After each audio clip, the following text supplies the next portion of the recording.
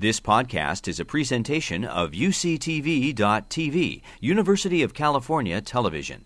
Like what you learn? Help others discover UCTV podcasts by leaving a comment or rating in iTunes. The common misunderstanding with things that are marked as compostable or biodegradable is that maybe, hey, this is kind of like a banana peel or an apple core. Most people assume that plastics like the ones I'm holding, which are branded on the market as compostable or biodegradable, that you can just throw them in your backyard, or when you're on a hike, just throw them in a bush and they'll degrade over time. That's not true. You do that, it'll take many, many years to wait before anything will happen. And even then, it'll break down to microplastics, which will pollute our environments and our bodies. What our team has done here at our lab is that we found a way to put enzymes, which are things in bacteria that will actually break down these plastics. We put them inside our plastic, and now they're much more easily degradable, either in home compost or in industrial compost solutions, or even in water that's heated up. And when they break down, they don't result in any microplastics.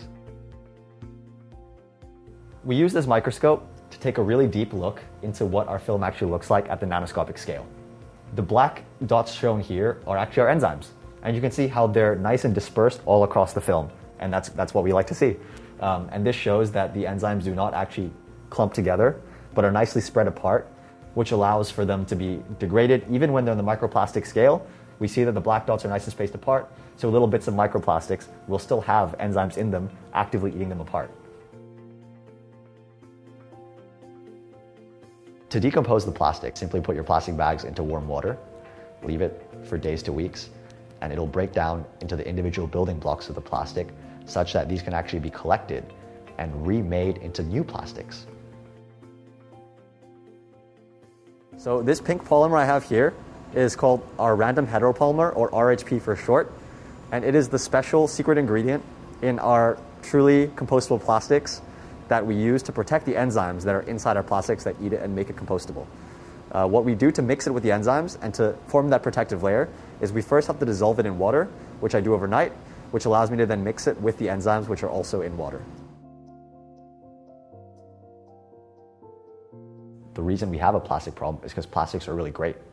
They're used in all kinds of medical applications, and they can save lives in terms of like helmets and other things like that. So if we can present a solution of a truly compostable plastic, hopefully we can then actually start to phase out fossil fuel-based plastics and make these biodegradable plastics with our added protected enzymes in it more widespread for use. One thing I'm super excited about going forwards is seeing how this technology works its way into the market. Where's its first use going to be? We don't have 100 years to solve the plastic waste crisis. We have to act now. And I believe that with the innovations that we've made, along with innovations made from other research groups, we can do it. I want to be involved in it, and I want to see it happen. You've been listening to a podcast by University of California Television.